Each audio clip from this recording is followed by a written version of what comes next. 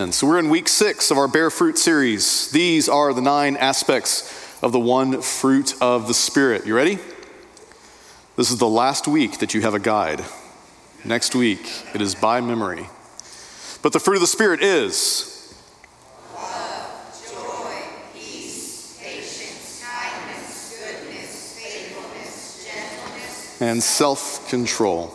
These are the fruit that grow in the life of those who are in Christ. Not fruit that might grow. This is the fruit that grows in the life of those who are in Christ. If you want to know if God's Spirit is transforming you, how's your love, your joy, your peace, your patience? This week, how is your kindness? So on its face, it seems like this is a really simple idea, right? Just be nice. Be kind to others. We tell our kids this all the time. And in our current culture, it's a really important teaching. We live in an age that's really anything but kind. And I don't know if maybe sometimes we're just trying to be funny, or maybe we're really pushing back on somebody that we disagree with, but especially on social media, there's just an unkind spirit in our culture. And it's really like making its way through all of our public conversations, some of our private conversations, and it's changing us. Like it's changing who we are as a people, and it's not healthy. So it seems like this should be a pretty easy message to preach. But really, I mean, what more is there to say? Be nice. Don't be a jerk. Good sermon. Thanks, Chad. So there has to be more to it. You know there always is. Let's dig in and see what God has for us today. So we'll start by talking about what kindness isn't. And first, as Beth pointed to, kindness isn't just being nice. Anyone can be nice. Even the biggest jerks among us. In any given moment, any person can make the choice to say a kind word of encouragement, to let the guy pulling out of HEB go in front of you. Anyone can be nice. But we are talking about the fruit of God's Spirit. So there has to be more to it, because this is a fruit that only God can grow within us. And it's a fruit that transforms us from the inside. It's not just something we do from time to time. So kindness isn't just being nice. Kindness isn't also just giving to others. At any given moment, any person can extend a helping hand. There's the Greek word philanthropia, and it's used in the New Testament, and it's often translated as kindness. And obviously it's where we get our word philanthropy. And philanthropy is good. But anyone with resources can be philanthropic. Anyone can give out of plenty. There has to be more to it, because the fruit of kindness is a fruit that only God can grow within us. So you all know that I love working with the biblical languages. I bore you with it all the time. But to be honest with you, there's a reason. I really believe that God intentionally chose these 2 particular ancient languages, Hebrew and Greek. And I think he chose them to communicate his scripture because they express ideas in ways that no other languages do, especially when you put them together. So Hebrew is like this painfully literal language. And Mark talked to you about this a little bit last week. He told you that the Hebrew idea of patience is described by God having a long nose. And then he told you why. Do you remember if you were here?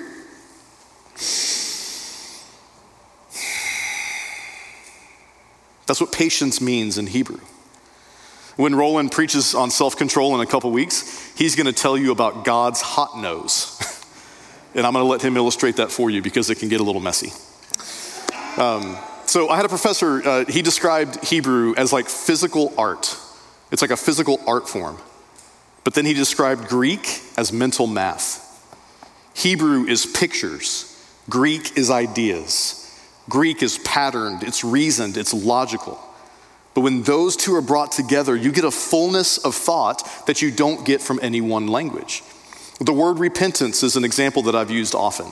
In Hebrew, it's the word shuv, and it simply means to literally turn your body and go in the other direction. That's all the word means. So anytime you turn your body and go the other way, that's shuv. And that's how Hebrew describes the act of repentance. In Greek, it's the word metanoia. And that means change your mind. But it's a complete transformation of the way you think. Think in a new way. It's like installing a new operating system. So when you put the 2 together, you have body and mind. a full human experience of repentance that's described in a unique way by these two ancient languages. So the Greek word for kindness that's used in Galatians 5, it's not the word philanthropia like some people might expect. It's actually a different word, and it's a word Christosis or Christos. Now, some of you may know the Greek word for Messiah is Christos. I wonder if they look familiar for a reason. This word Christos, it has an Old Testament counterpart that's a lot of fun to say, and you get to spit on your neighbors. It's chesed. If you want to try it, you can. I don't know, but chesed. You want to try it? No. Okay, it's fine. When you go home, you can spit on your family. Chesed. That's the Old Testament counterpart for the Greek word Christos. And this is how one author describes these words. He says they're difficult to translate because they stand for a cluster of ideas. For love, for mercy, for grace, for kindness. He said they wrap themselves up in all the positive attributes of God.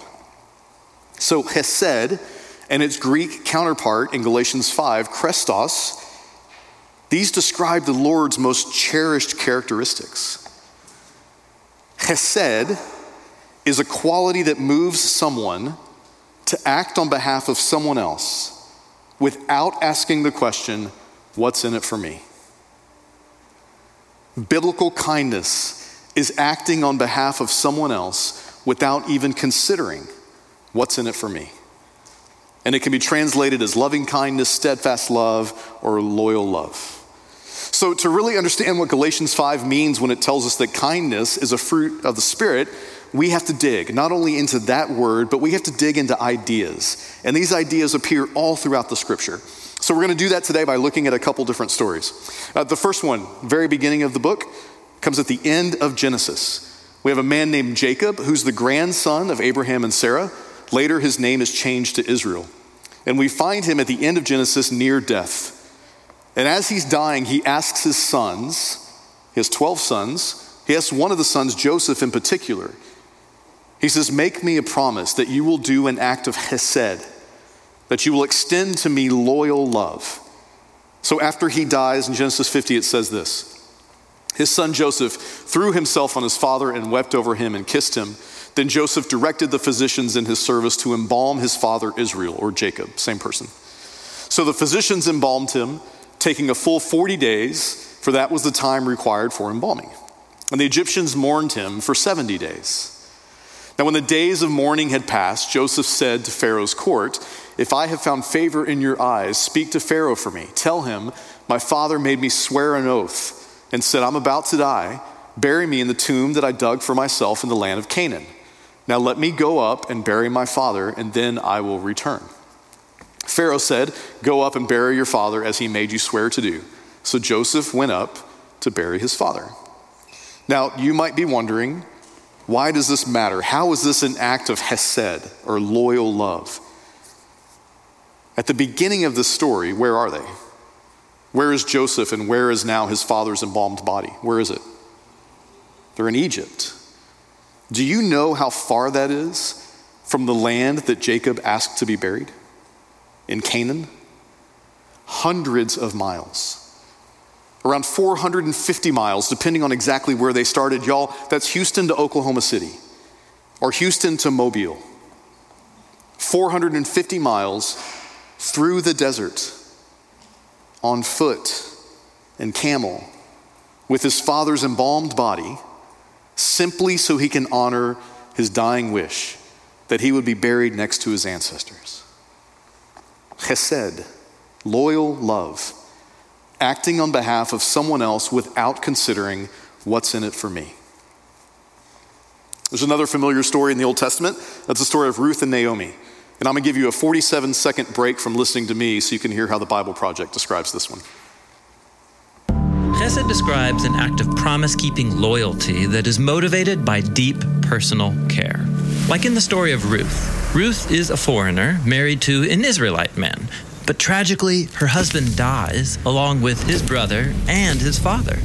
All Ruth has left is her widowed mother-in-law, Naomi, who has nothing to give her. Naomi tells Ruth she should go back to her people, but instead, Ruth promises to stay by Naomi's side and take care of her. And as other people watch Ruth keep this promise over time, they call it an act of chesed. Notice that Ruth's chesed is not conditional or based on Naomi's worth. Rather, it's an expression of Ruth's character. She just is a generous and loving person who keeps her word. That's chesed. If you know the story, you know that Naomi had nothing to offer Ruth. In fact, Naomi had become kind of a bitter person, a bitter and angry person. She changed her name when she went back home. She told people, don't call me Naomi anymore, call me Mara, which is the Hebrew word for bitterness, because I've become bitter about my life. She had nothing to offer Ruth, yet Ruth says this to her. She says, don't urge me to leave you or to turn back from you. Where you go, I go. Where you stay, I stay. Your people will be my people and your God, my God. Where you die, I die. There I will be buried. May the Lord deal with me, be it ever so severely, if even death separates you and me. That is strong language. That's covenantal language.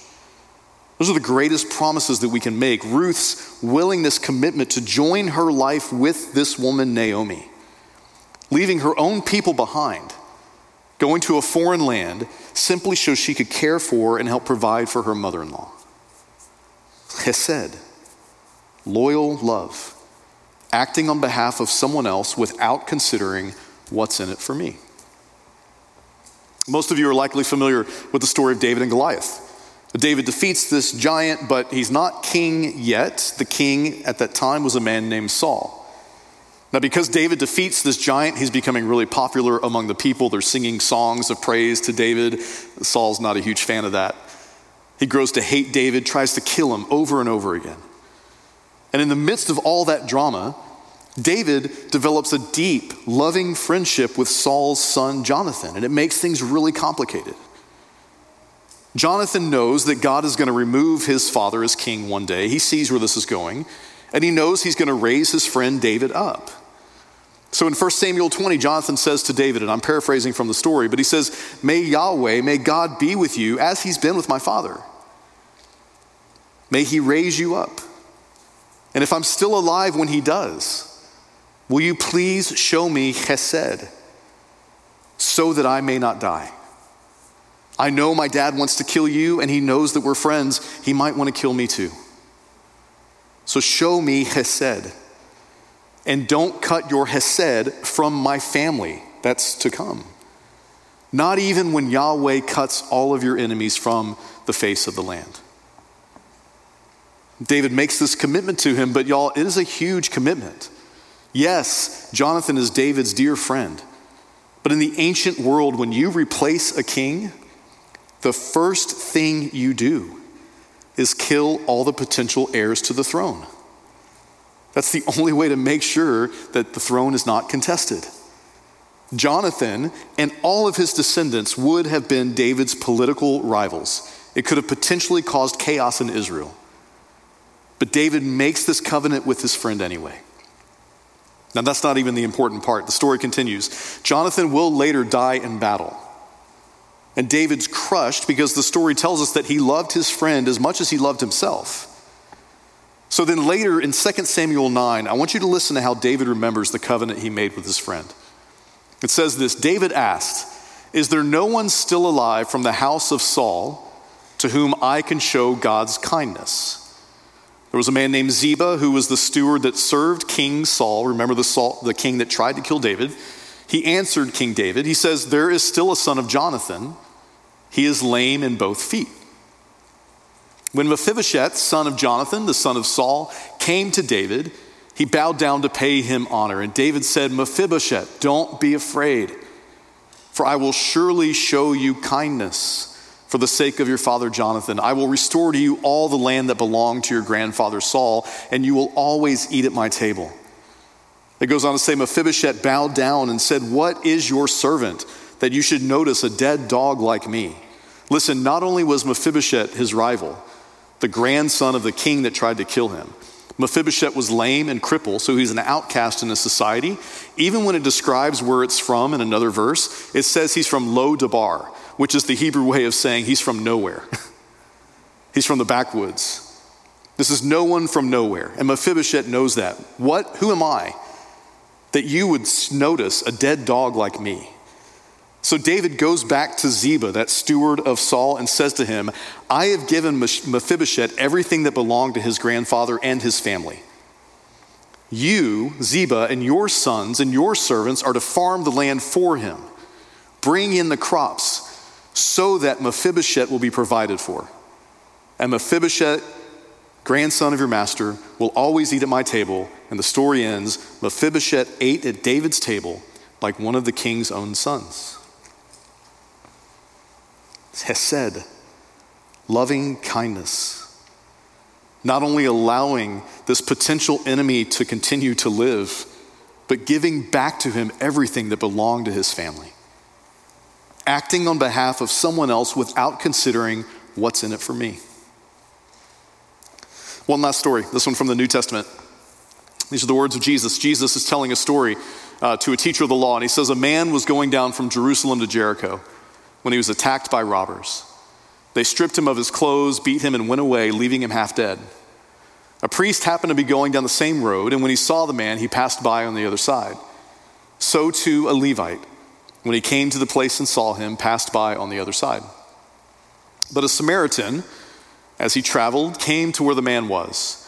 And when he saw him, he took pity on him. He went to him and bandaged his wounds, pouring on oil and wine. Then he put the man on his own donkey and brought him to an inn and took care of him. The next day he took out 2 denarii, it's like a day's wages, and gave them to the innkeeper. Look after him, he said, and when I return, I will reimburse you for any extra expense that you may have. Jesus says to this expert in the law, which of these 3 do you think was a neighbor to the man who fell into the hands of the robbers? The expert of the law replied, the one who had mercy on him. And Jesus told him, go and do likewise.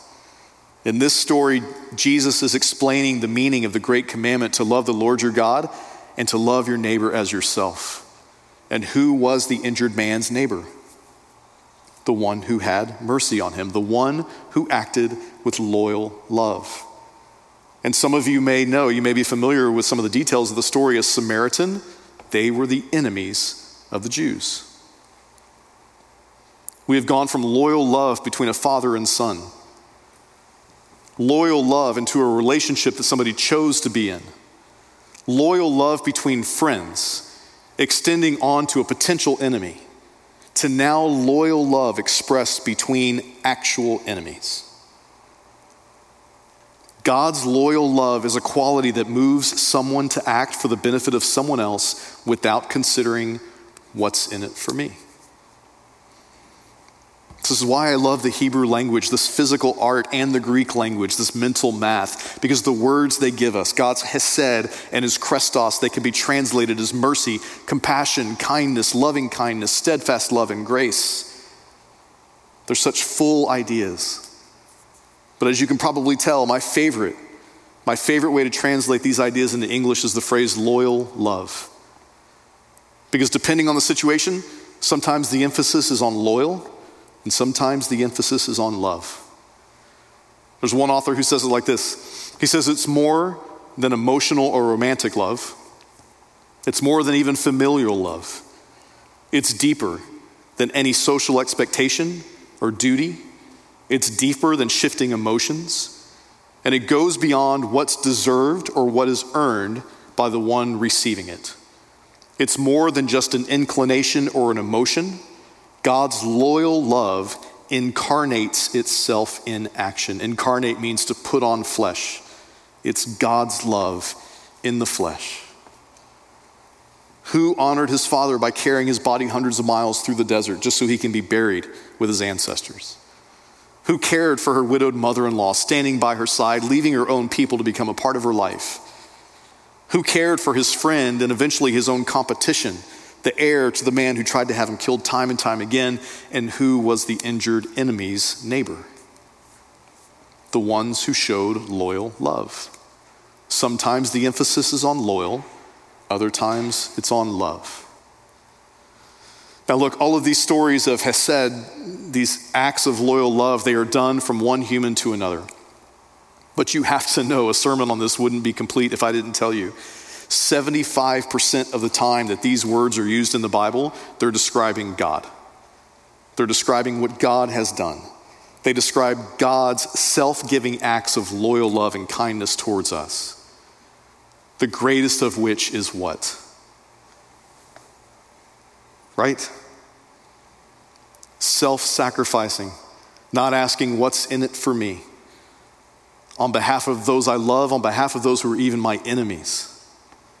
Someone doing something on behalf of others without asking what's in it for me.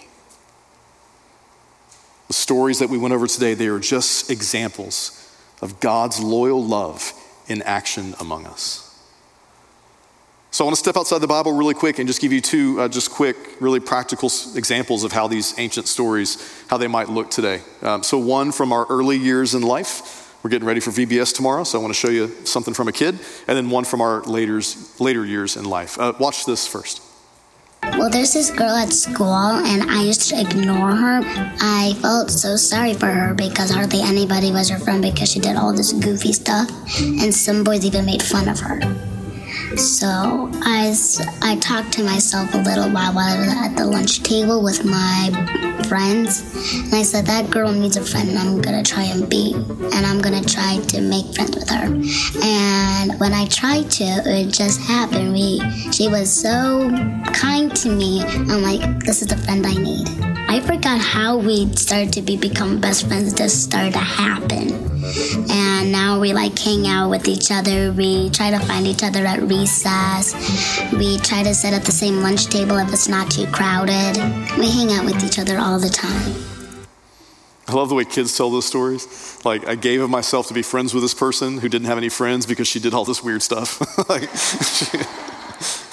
She's just goofy, to be honest with you.